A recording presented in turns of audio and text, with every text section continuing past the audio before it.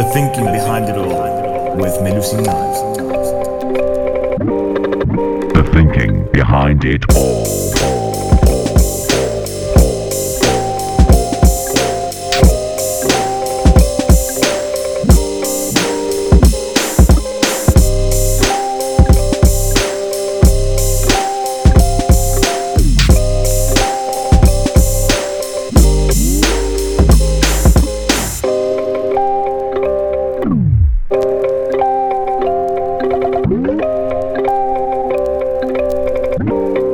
The thinking behind it all.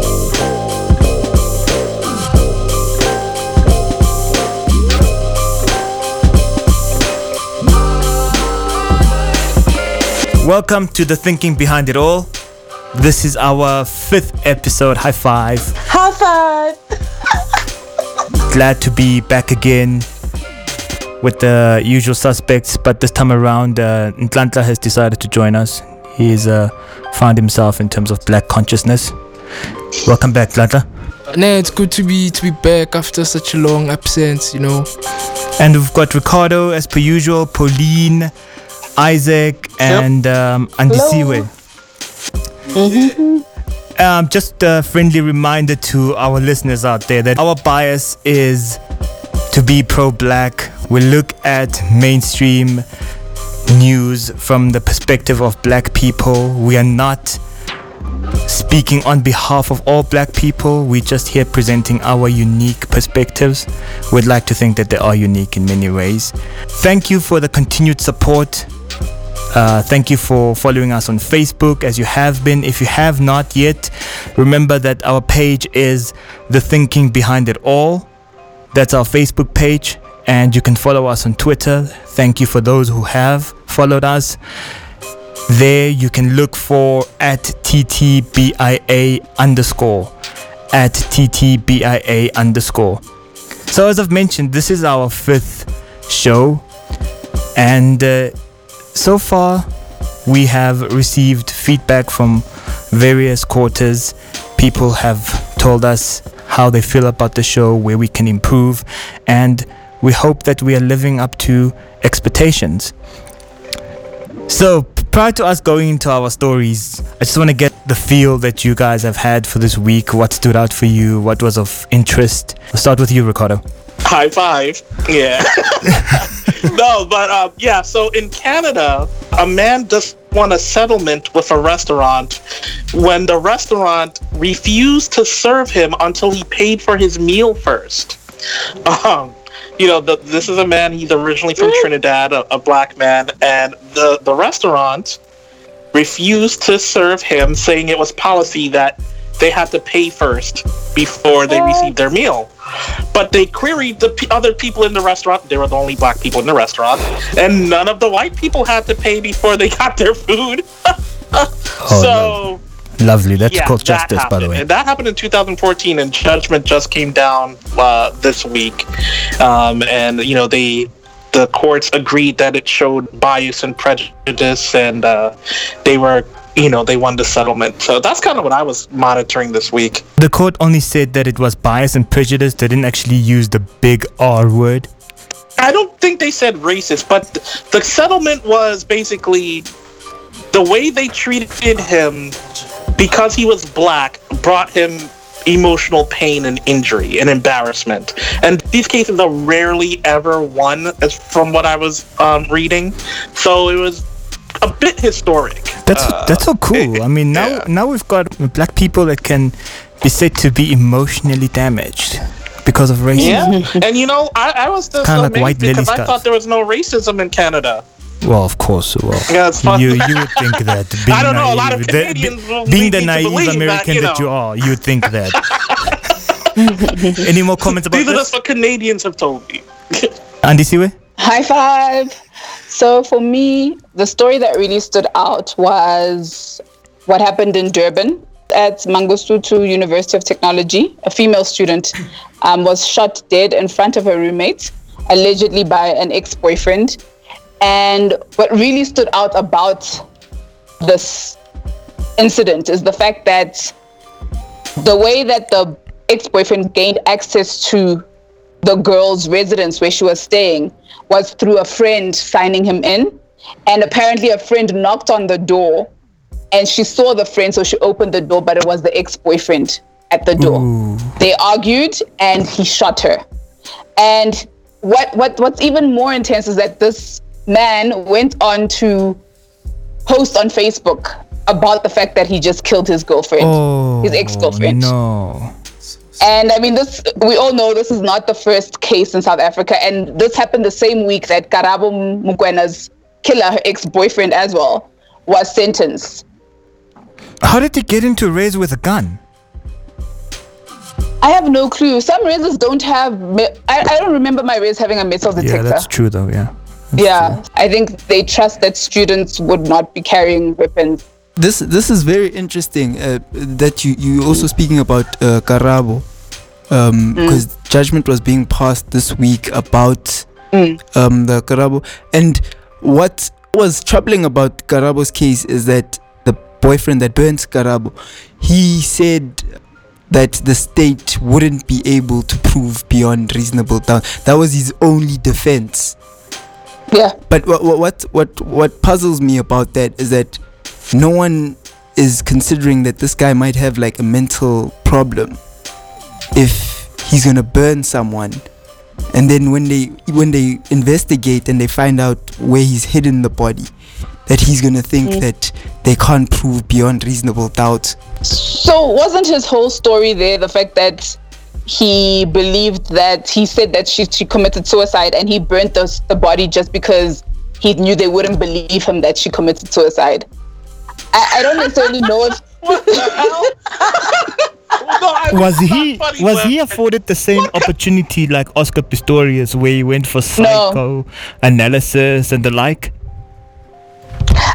I get what you're saying, and I do to a certain extent agree that sometimes black men are treated far worse than white men when it comes to these situations, but it doesn't excuse the fact that all of these situations are horrible situations to be happening to women in South Africa. And no, race doesn't excuse it. You know what I mean? Someone actually even went on to say something along the lines of the fact that it's cultural for black people to be killing their girlfriends. Sure. It's part of our culture, which they said on Twitter. Twitter, and I was quite upset by that. I was just like, what about all the white men that hire people to kill their wives all the time because they don't want to give them half during a divorce? You know what I mean? Settlements. Killing black women is cultural. What about that Indian guy who left England to come and kill his wife here? Like, really? I mean, it's the most ridiculous thing to say that on Twitter. Clearly, these Twitter streets are being run by agents. Who knows what agents they are? Agents of stupidity? No, I mean, it goes without saying, like, I condemn violence against women. It's inexcusable. It's just, I think what Isaac is trying to get at here is the application of law and the consistency thereof, you know. If we can see a bias when it comes to such a thing where someone committed a horrific murder, just like Oscar did. I mean, of course, semantics, Oscar's case was right, but then was different. it race or is it money? I mean, what if it was a rich black man or a rich Indian man or, you know, a rich person of color? Would they have... Because at least here in the United States, not to say that race doesn't play in how you're treated in the judicial system, it does. But as OJ showed us, OJ Simpson, if you got the money, you can get away with things, or, you know, or make things a little more equal as far as race goes. And then your lawyer's family can go off and make a show afterwards, a reality show. Right? The story that caught my interest was the Supra Mwamapilo case or story. You know, ANC coming out saying that he must either resign or they're gonna recall him. And what's interesting is that parties like BLF already, claimed that Cyril was behind the whole Supra Mwamapilo must fall, thing that was going on last week there, you know. And now to have ANC officially come out to say that he, or at least the media claim that the ANC said he must resign or be recalled, you know. it just shows the continuation of the purging of the former Gupta associates, you know. What does that say about the ANC government and its commitment to fighting corruption? You know, is it true that corruption is all about the Guptas, and once the ANC remove the Guptas, the voters will be happy and continue voting for the ANC? If we had Queen Elizabeth influencing key ANC leaders like Ramaphosa, giving them money, what does it say that we can stand up as a country, fight one Indian family, but nothing about all these families that have plundered our society? I thought that was interesting because as a outsider from South African politics, right, I look at that and I go, it's kind of fighting the symptom but not the disease if we're really talking about corruption, right? Because, come on, you're going to tell me there's only one corrupt family in all of South Africa? I mean... Yeah, of course. There's only one corrupt family. It's an Indian family. Goes without saying. Yeah, that's not how you fight corruption. Yes, you punish those who you catch, but you try to instill a system, to implement a system that reduces temptation for corruption. That's the whole point. So... But in defense of what is termed WMC in South Africa, that's white monopoly capital, they are taking care of KPMG, McKinsey. So surely that shows that they're not taking care of only the Indians. Isaac? Nah. KPMG works with the state. It's had governmental departments for like the longest of time here in South Africa. I think they're just sick of working with KPMG. Maybe they suspect that KPMG might be, taking their money from them. But I don't necessarily think that's also enough when we're not going for the real criminals of this country, I totally agree with Isaac. You agree with Isaac? I totally do. Like the Oppenheimers, we've got so many white families that have captured the state for much longer than the Guptas came in. The Guptas were messy in how they did it as well. That's the problem. The Guptas, we have proof. But white people are not as messy as us people of color sometimes. Capture when in they do style, these things. man. Do it gracefully. Exactly. Finesse it. Okay. For me, what stood out this week was the land debate in UNISA. Not necessarily what was the content, because we know the argument more or less. What stood out for me is the fact that Floyd was supposed to be part of this meeting. Now, Floyd is one of the main leaders of the Economic Freedom Fighters, one of the opposition parties in South Africa. And he was supposed to have pitched there, but apparently he ditched the last minute.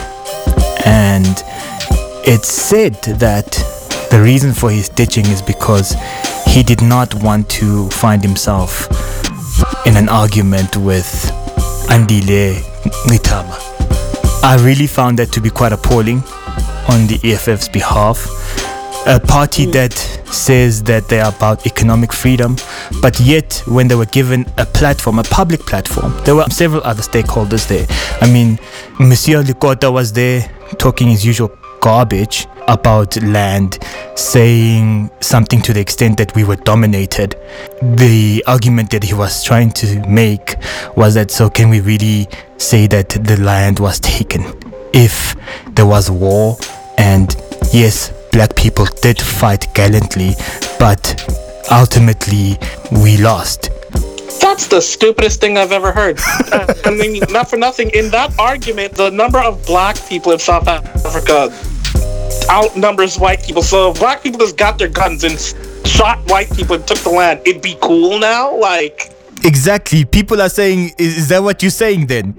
Is that what you're saying? You could just go and say, well, I'm going to dominate my white neighbors now. And take...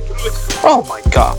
With that being said, he is being paid by white hands apparently. So it comes with no surprise that he makes that statement. But EFF, that was quite disappointing, especially how it played out on Twitter afterwards, where the leader of the Economic Freedom Fighters said he's got no time to argue with clowns. He wants to have debates with thinkers. It was also funny how journalists from white media were on some no, yeah, it's fine. You know, these are people like Ridi Tlabi, Eusebius Makaiser. But what was funny is how they came to Julius's defense, you know.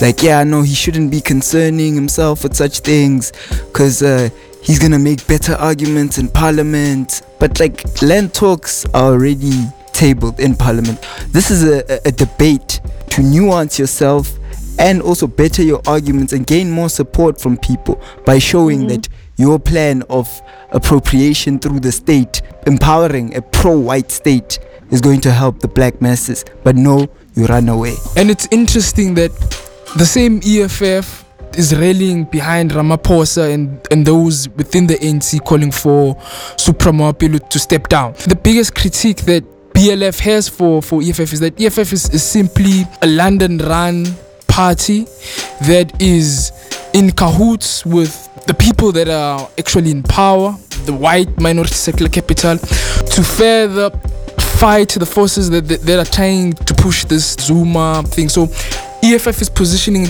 itself in a position that it is actually defending Ramaphosa now. If you have any other comments about what was discussed, please feel free to go to our Facebook page, The Thinking Behind It All, or you can follow us on Twitter at TTBIA_. Africa is calling on steel and aluminium producers to engage U.S. buyers to find other ways of doing business. This follows U.S. President Donald Trump's decision not to grant South Africa an exemption on import tariffs. Trump maintained import duties of 10% on all aluminium imports and 25% on steel. This despite a concerted lobbying effort by Trade and Industry Minister Rob Davies and the ambassador to the U.S. In their submissions, they argued the country does not pose a threat to U.S. national security and to their steel and aluminium industries. But it seems their pleas fell on deaf ears. He instead extended tariff negotiations for a month with Mexico, Canada and the European Union. He's also agreed on permanent exemptions for Argentina, Australia and Brazil. Pretoria says, however, that negotiations with the US will continue. The South African Department of Trade and Industry spokesperson explained that SA sees itself as collateral damage in a trade war between key global economies, basically the United States and China.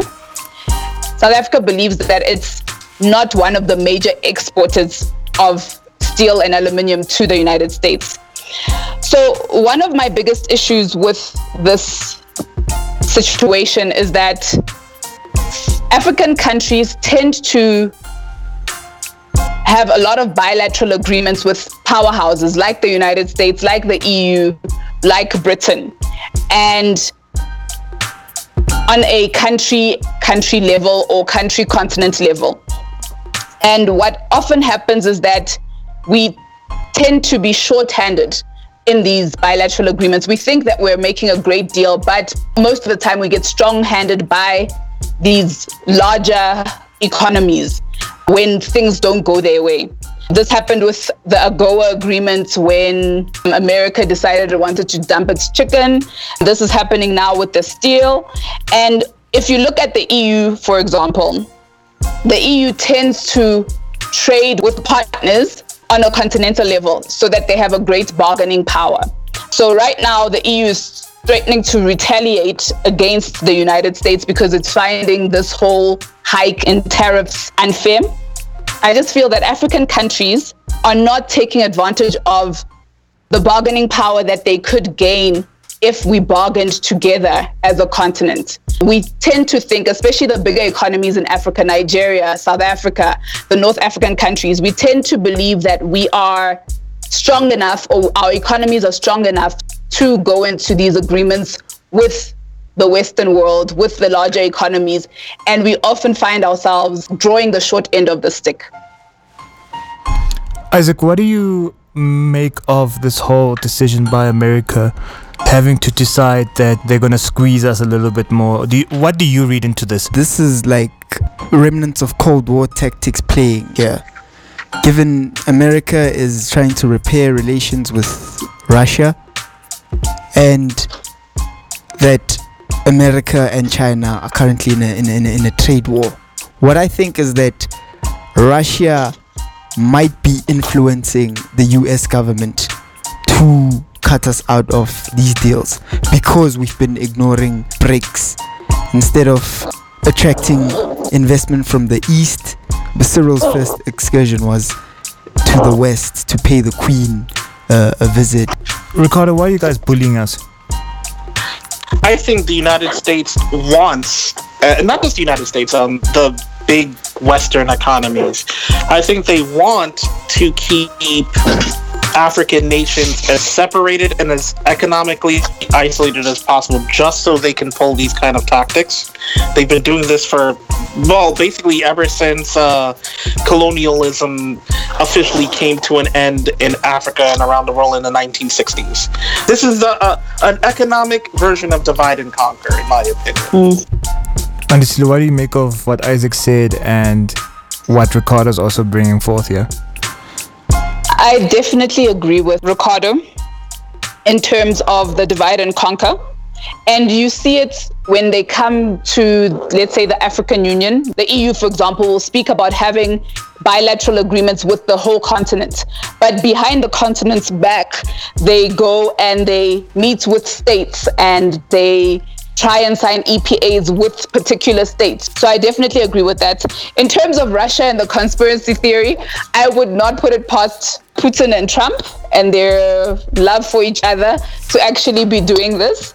But I don't actually have the facts, but that bromance is definitely very dangerous for the world.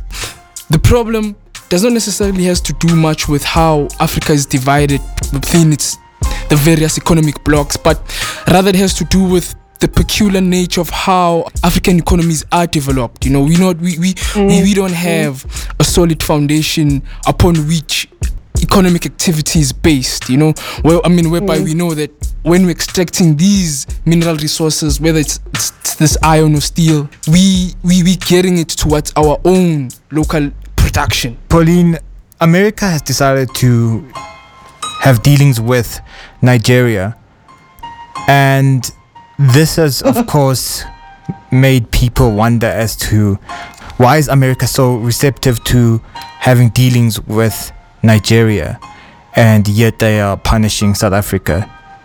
Do you read anything into this? That's what I'd like to know. But like Ricardo says, it's a divide and conquer.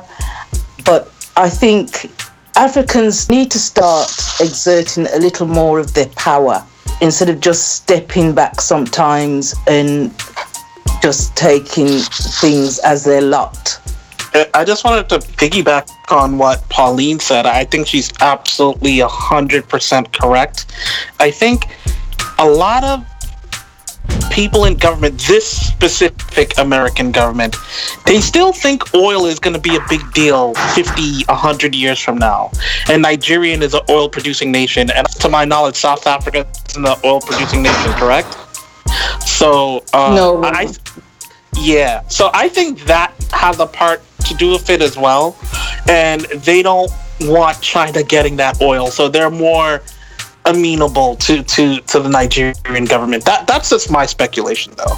I think there's been a strategy by the USA to focus more on East and West Africa. You know, I think it was last month that USA opened a new military base, I think in Ghana.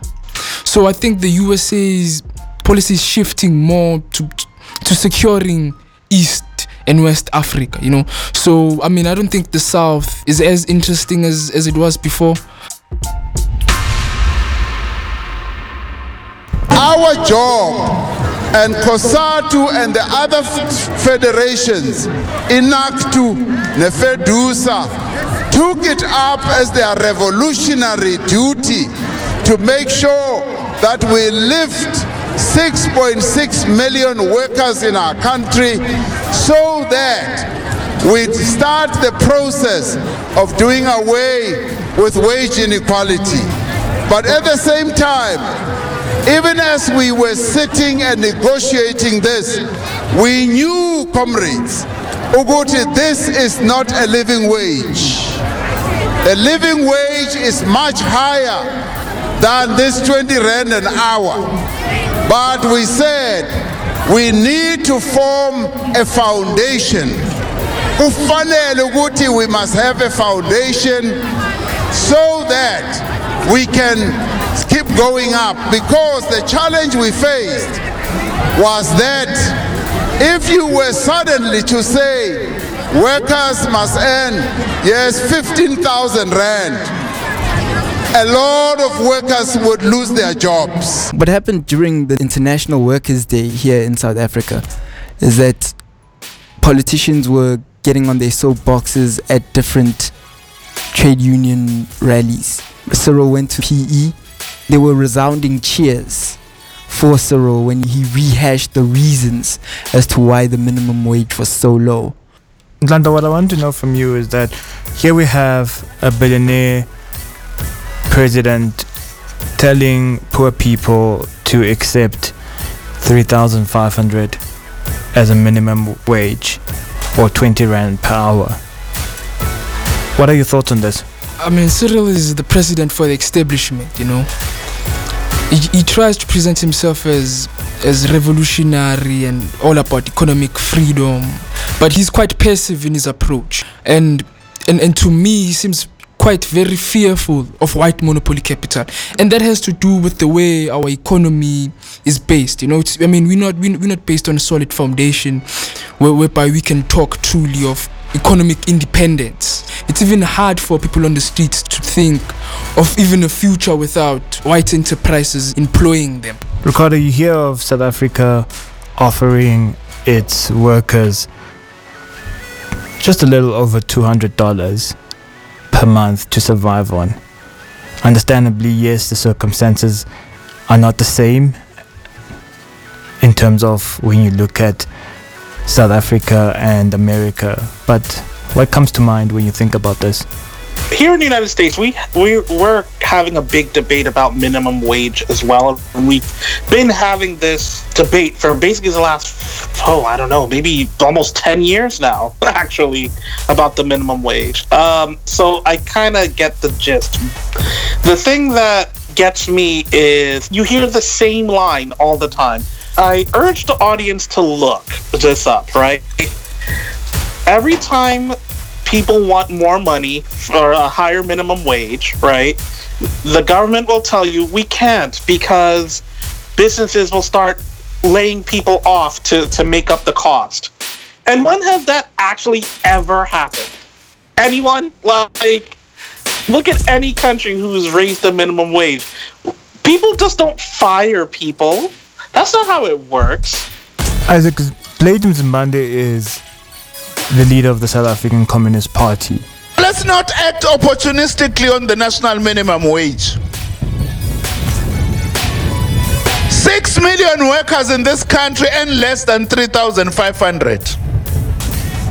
We can't therefore say if a minimum wage is going to benefit 6 million workers and say no, it's all or nothing. That's infantile, that's ultra-left. Because you want the bosses to keep the money that they should be beginning to pay. As the SACP, we are clear. 3,500 rand is not a living wage. We must continue to wage the struggle for a living wage, but at least 6 million cleaners, domestic workers are gonna get a huge relief from this national minimum wage. We congratulate COSATU, now Mongameli Wezwe, for the role that we have played in this regard. There he is at a rally endorsing the minimum wage agreement. In fact, speaking strongly against those who are not for this minimum. What does this mean about a supposed communist in cahoots with a capitalist? Blade isn't a communist. Let's just get that out of the way, man. Alright. Yes, he's the leader of the South African Communist Party, but nothing about him is communist. He's a horrible politician. He's never proposed anything that leans towards communism for me. Even when students were striking, he was telling the media that he's going to start his own movement telling students that students must fall. I don't think he truly represents what the Communist Party is for. He's just doing it because the ANC is an ally, and now he's buying into the idea of this new dawn that Ramaphosa is promising. Pauline, what comes to mind when you think about these figures? 20 Rand per hour for someone who's doing hard labor, who has to feed a family, take children to school. It's unfair, but it has to start somewhere. If they say yes, will the actual people who are working, will they actually all get it? Or will only some get it? How general workers earn is determined by law. Farm workers are at the bottom of this. Government employees being at the top, and in between that is general laborers. Yes, it might help someone in the lower category, like a farm worker. It might help that person earn more, but it doesn't help a general worker or government employees. So it's not being fair to everybody, really. Well, what's proposed is a national minimum wage that everyone earns the same. But currently, no, we don't earn the same. Farm workers don't earn the same as a government employee. Well, you wouldn't really. Well, yeah, sure, but for general workers, you'd expect it to be similar. You wouldn't expect the inequalities that you have right now. Ricardo, do you have anything to add? So we were kind of discussing off air about South Africa having a 3-tier minimum wage system, and myself and Pauline were surprised by this because in our countries the minimum wage is national. It's just one minimum wage for everything. I just wanted to point that out for our international. We perfected capitalism, okay? Wow. All right then. All right. No, but one other thing I did want to say is it's good to keep in mind that a minimum wage is just that, a minimum wage. It's the ceiling, not the floor. So if you're a government worker in a city, for example, in a big town, and opposed to a farmer in a rural area, I mean, that doesn't mean that the government has to pay you 20 Rand an hour. They can pay you 35 Rand an hour. Due to where you live, rent is higher, etc., etc. The minimum wage is just that, the minimum. You shouldn't be paid below that. So I just wanted to keep that in mind, because a lot of people, I think, feel that the minimum wage, that's what they're going to pay you, when that's not necessarily the case. Yes, but with a country that has issues of poverty, inequality, you can't help but be skeptical when you have a president advocating for you to be given 20 Rand per hour. Essentially $1 and some change per hour for your labor.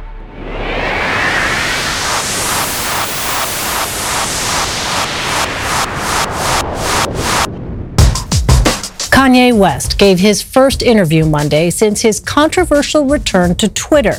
West appeared on the celebrity gossip show TMZ Live to discuss his embrace of President Trump as well as his views on slavery. Hear about slavery for 400 years? For 400 years? That sounds like a choice. Like, you was there for 400 years and it's all of y'all? It's like we're mentally in prison. I like the word prison because slavery goes too direct to the idea of blacks. It's like slavery, Holocaust Jews, slavery is blacks. So prison is something that unites us as one race, blacks and whites being one race. That we're the human race. This is one of those things that is really detrimental due to who's saying it. Because as a black person, as a person in any minority group, people have a way of selecting people who represent all of us, right? So when Kanye West goes, look, slavery was a choice. We had 400 years to get out of it, and we didn't. It's on us, right? A slavery apologist. That's when white supremacists can then say, well, look, I've been saying this for years. Kanye West said it, so it has to be right. He's black. And he agrees with me, and because he's a celebrity, people will point to that and go, aha, and it will validate their white supremacist thoughts. And I just feel it's bad form, honestly. And Kanye West, it's kind of been going on the last 2 weeks now. He's been saying other things via social media and interviews. He's talked about his support for Donald Trump, and get this, how Donald Trump says facts, which I don't know what to even say about Donald Trump's and facts, but whatever. Of course, this has led to quite a big deal on social media. People have stopped following Kanye in the millions, and some people are essentially calling him a coon. Are you in agreement with this sentiment? I'd be lying if I told you I haven't called him Kanye West before. And I do believe that he shuck and jives a bit.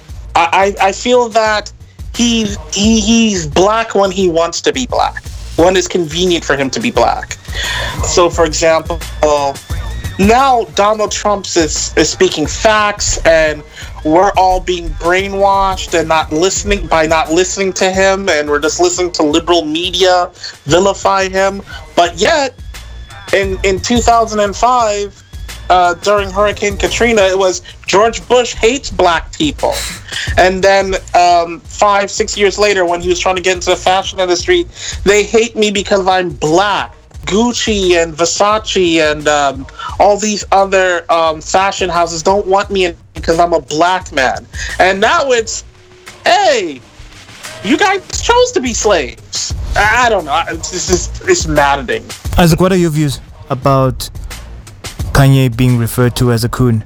It's mixed views, man. I don't know, maybe it's the fan in me and Kanye, but I have to look at what he's saying also in terms of this anti-Trump type of thing with the media. Like no one has anything positive to say about Trump. I have to agree with him in that we might be brainwashed by liberal media, but in terms of slavery is a choice, yes and no. We haven't made that much gain as the black community, even in calling out people like coons, whereas people like Obama are celebrated, despite the fact that gun killings went up during his administration. We never look at things like that as to was Barack a good leader or not? Was he a coon leader? I mean, that guy never said much about gun killings. And this is someone that says he's a hip-hop fan. Like, did he ignore all the content that Kendrick, J. Cole were dropping about mass killings and shooting and police brutality? So the standard of us calling each other coons also, I think it varies. It plays to a certain crowd. Pauline, are you in agreement with what Kanye is saying, or are you totally opposed to it? I'm totally opposed to it. Kanye West is a very troubled person. He rants, and anything he says doesn't hold water. He doesn't represent me. And I'm sorry, his brand is off. He's got no credibility.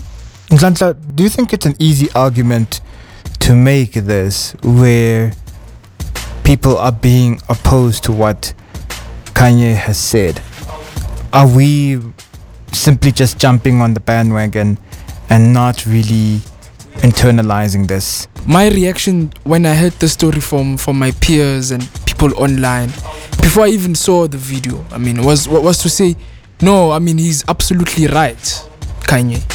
And then when I went to see the video, what maybe I can say I did not like about what he said was the manner in which it was said and the possible inferences that could be made subsequently. But then if you just analyze that word to say it was a choice, for 400 years slavery, it was a choice, he's right to an extent, I think we didn't like that because he's in fact pulling shots to people right now. He's not dissing people back then and what because we're facing slavery today. He's speaking the truth that mostly is kept under wrap in the black community. We accepted slavery to a huge extent. Ricardo, do you view neocolonialism as a valid argument for slavery? I don't believe there's any argument for slavery in 2018 or the 21st century. I think it has no place. And neocolonialism, as it is now, basically via corporate vehicles rather than government entities, right? It's just as wrong and it's just as terrible in eroding one's culture, knowing of self. But people are accepting of it, it would appear. I don't think they know what they're accepting. Maybe that's the problem. But then you're speaking directly to what Kanye's saying. I am, but here's the thing. I'm just looking at what he said. I can't look into it deeper and try to say, well, this is what he might have meant. Well, I feel as soon as you grab a microphone, or in this case a keyboard or your phone, and as a celebrity, a person with a voice, right? You put your thoughts out there, it's up to you to be concise and leave out ambiguity. What we are now talking about is conjecture, because none of us truly knows what he meant if we're going to dig in deeper than the words that he used, you know? Yeah. Isaac, as critical thinkers, should we not really think about how a text is positioned? Think about how Kanye's story is coming out, to the media houses that are running with it, the people that are retweeting it. Does that not have any influence in terms of how we interpret it? Should we just simply take his words for what they are? No, man, because words don't exist in isolation for me, you know? There's always a given context that we're working from. Everyone has biases, you know, that we're trying to push, and agendas that we stand for in principle, all right? And if we're gonna call out him right now as a coon just because he aligned himself with someone that we view an enemy, I don't think that's a fair enough assessment even on ourselves, because there are instances where it may be beneficial for me also to work with white people. Should I also forgo those things because those people are seen as enemies? Like, for instance, if the Oppenheimers or to offer me personally as Isaac Tala money right now, would I be seen as an enemy? I'm trying to understand what Kanye meant. I think we should also give him the benefit of the doubt, you know? I mean, I don't understand why we would be quick to take each other apart like that as black people as well, you know? To the point that we can't even see Kanye West as himself also as a victim of circumstance. And if what he tweets is anything to go by, I mean, he has come out to try clarify what he said, you know, to say he meant that there is this mental slavery that's going on. Pauline, are you perhaps harsh on Kanye because of your dislike of President Trump? No. You know what? He can affiliate himself with who he likes. In honesty, I've never been a big fan of his. So it was easy then to discard what he says? No. Because I'm not a big fan of a person, I'm not going to say, no, I'm kidding. It's just tongue in cheek. I know. Okay. But I just feel, when I listen and take the whole of what he said in context, I just take him for his word and what he said there at the time. And it's only after. Aren't you going to consider, though, that you are reading his words within a particular context? You are being told the news. I'm going by what I heard him say. Yeah, that doesn't even make sense, man. I'm sorry. The words came out of his mouth. That interview that he had was a free, relaxed interview. There was no pressure.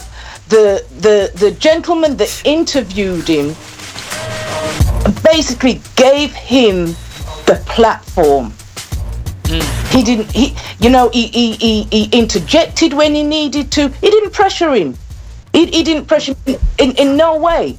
And he came out with what he said with ease and free. Ricardo, you seem to be dismayed at the fact that a story can take different turns and be positioned. Words can be positioned in many ways. Why is it so?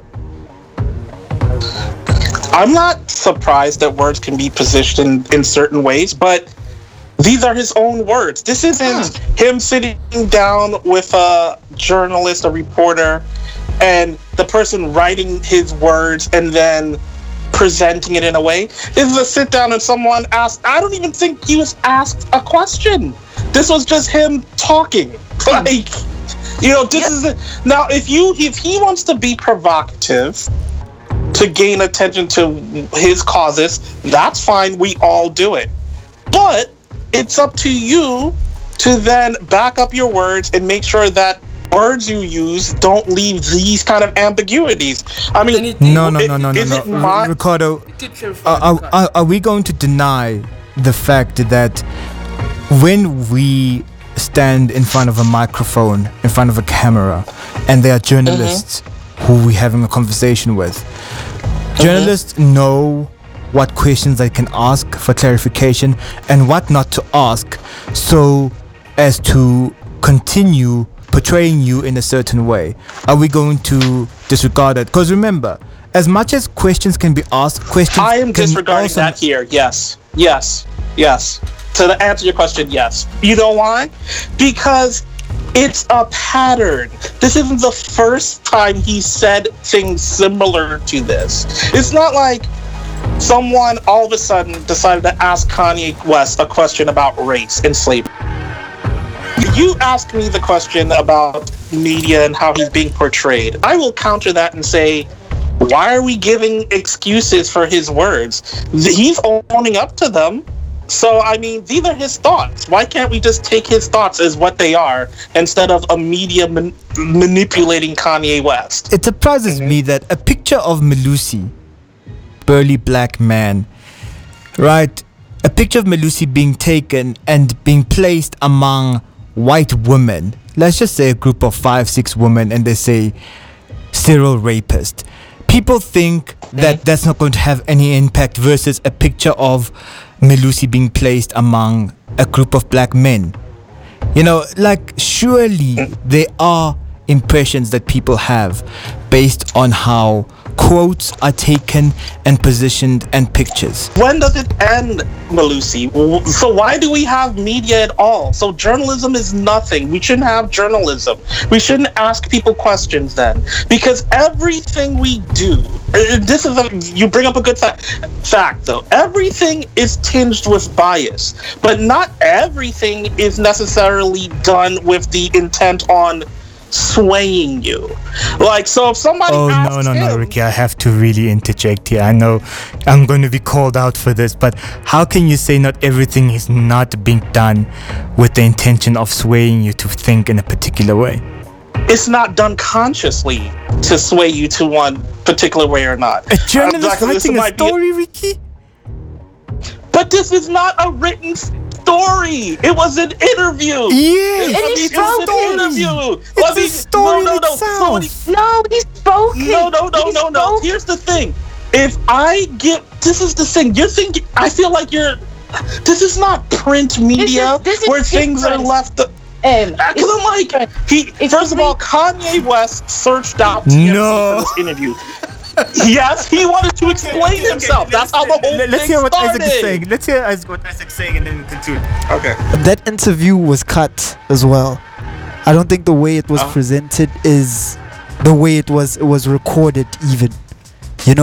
It's gonna gonna add and cut and chop and change some things. So the way a message is portrayed, especially on media, especially if you know that this is like a white liberal station, it's gonna be portrayed in a certain light. I don't think you can dispute the fact that to fight slavery or to try change any system, it will take a choice. It will take an individual making a decision to stand up and to face the powers that be. Now, Amber Rudd, she resigned, and she claimed that she resigned over not knowing about the removal of immigrants locally and nationally. So it's a bit of a cop-out, really. It really is a bit of a cop-out, because at the end of the day, she realised there was a problem with the Windrush people, and she treated them very badly, very distastefully, and she's gone. She was incompetent in her job, and now we have a new Home Office Minister, the first of colour. Sajid Javid thought he was living the British dream. Will you be able to get a grip on the Home Office? When that dream was called into question, he put his hand up and said, "That could have been me," a statement that clearly resonated in Downing Street. This morning, he accepted one of the great offices of state with a remit to repair the damage done to his fellow British dreamers.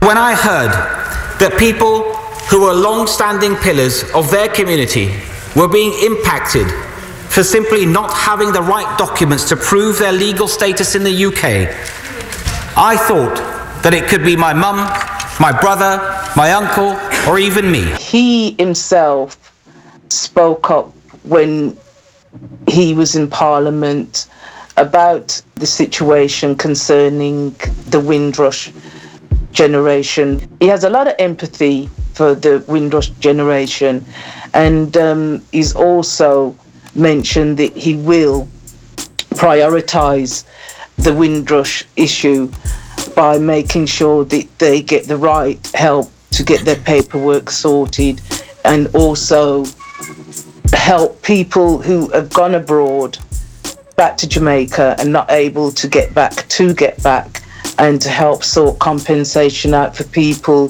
who have basically lost everything. So I'm hoping that he's not just put in as a token. I'm hoping that he does do a good job. He has worked several jobs before getting this position that he's in now. I'm just hoping that he hasn't got no kind of Obamisms about him, kind of standing back and seeing things happen. Did you say Obama-isms? Yes, that's what she said. Okay. I just wanted to double check to make sure I heard it right. So, man. Atlanta, what do you make of these new developments regarding Amber Rudd's resignation and the installation of Sajid Javid into British politics as the Home Secretary? I wasn't shocked, to be honest, especially when I found out that she was pro-EU and she was against this Brexit thing, and that as such she was at odds with the Crown's interest, because with the whole Brexit thing, we know that we're going into the Queen's territory now. England has to make sure she keeps tight to her former colonies, so anything that would try to jeopardize that, it has to be dealt with. So I think she was dealt with by the Queen personally here. Damning allegations. Ricardo, the notion of Obamisms, do you think we should be thinking along those lines when it comes to the new appointee? I understand what Pauline meant, though. As far as will he be an effective leader in his position and be given the latitude to do his job effectively and competently. I'm really torn. I see it as a political move, putting him in as well. Of course, it's political, right? But I think it's deeper than that.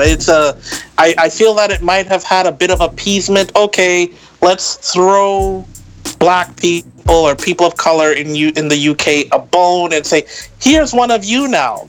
So if it all goes to hell, you can't say it was us who did it. But remember, especially in a democratic government, no one person can really do it all. There's checks and balances. So if people don't cooperate in helping Mr. Javid pull his agendas out, then it's not going to work. And then he's just going to be the fall guy. You know, a lot of people say Barack Obama didn't do enough for black people. Like Isaac even said, why aren't more people calling him a coon, et cetera, when he talked about gun violence in America. Again, Barack Obama is one person. He has the Senate, the Congress, and other people who he can't necessarily supersede, or then we're just talking about a dictatorship. So Mandela's yeah, one person, he has a government, he has a party, and he has a supportive media. President Mbeki is one person, he had a government, a supportive party, and a relatively moderate media. Jacob Zuma was one person, but he remained one person regardless of anything else. Didn't have a party, didn't have a government, and definitely did not have a media. Well, now that you've waved your pom-poms, we all know who you like. Huh? Okay.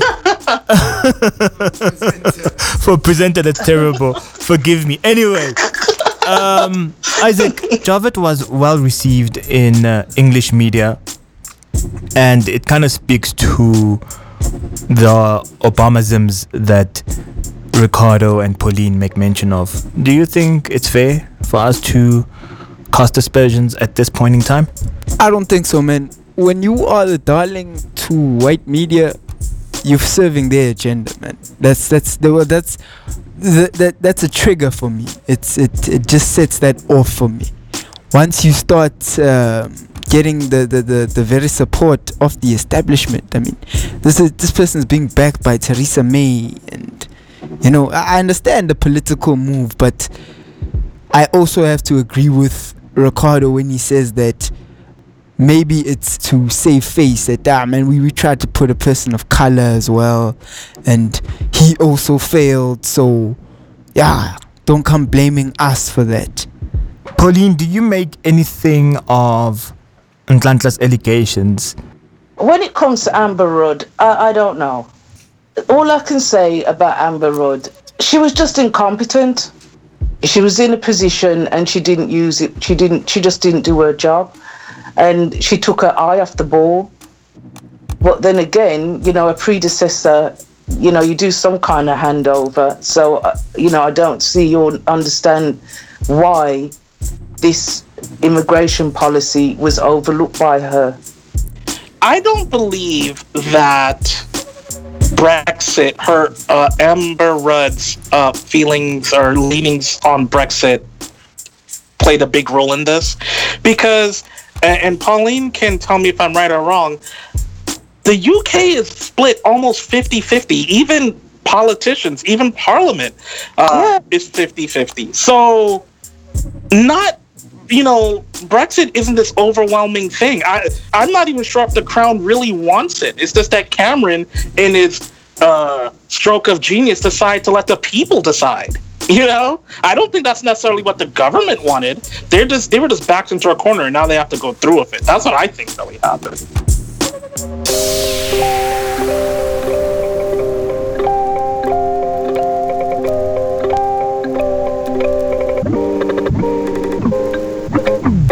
This brings us to the end of our show. Thank you for listening. Thank you for downloading. Thank you for following our page. If you haven't, remember, Facebook, The Thinking Behind It All. On Twitter, you can follow us at TTBIA_. And of course, please feel free to spread the word about TTBIA. Let your friends know, let your family know, your mom, your dad, your sisters, your girlfriend, your boyfriends. Let them know that we are talking as a black group, and anyone is welcome to the conversation. Drop us a comment. Until we meet next week, sharp.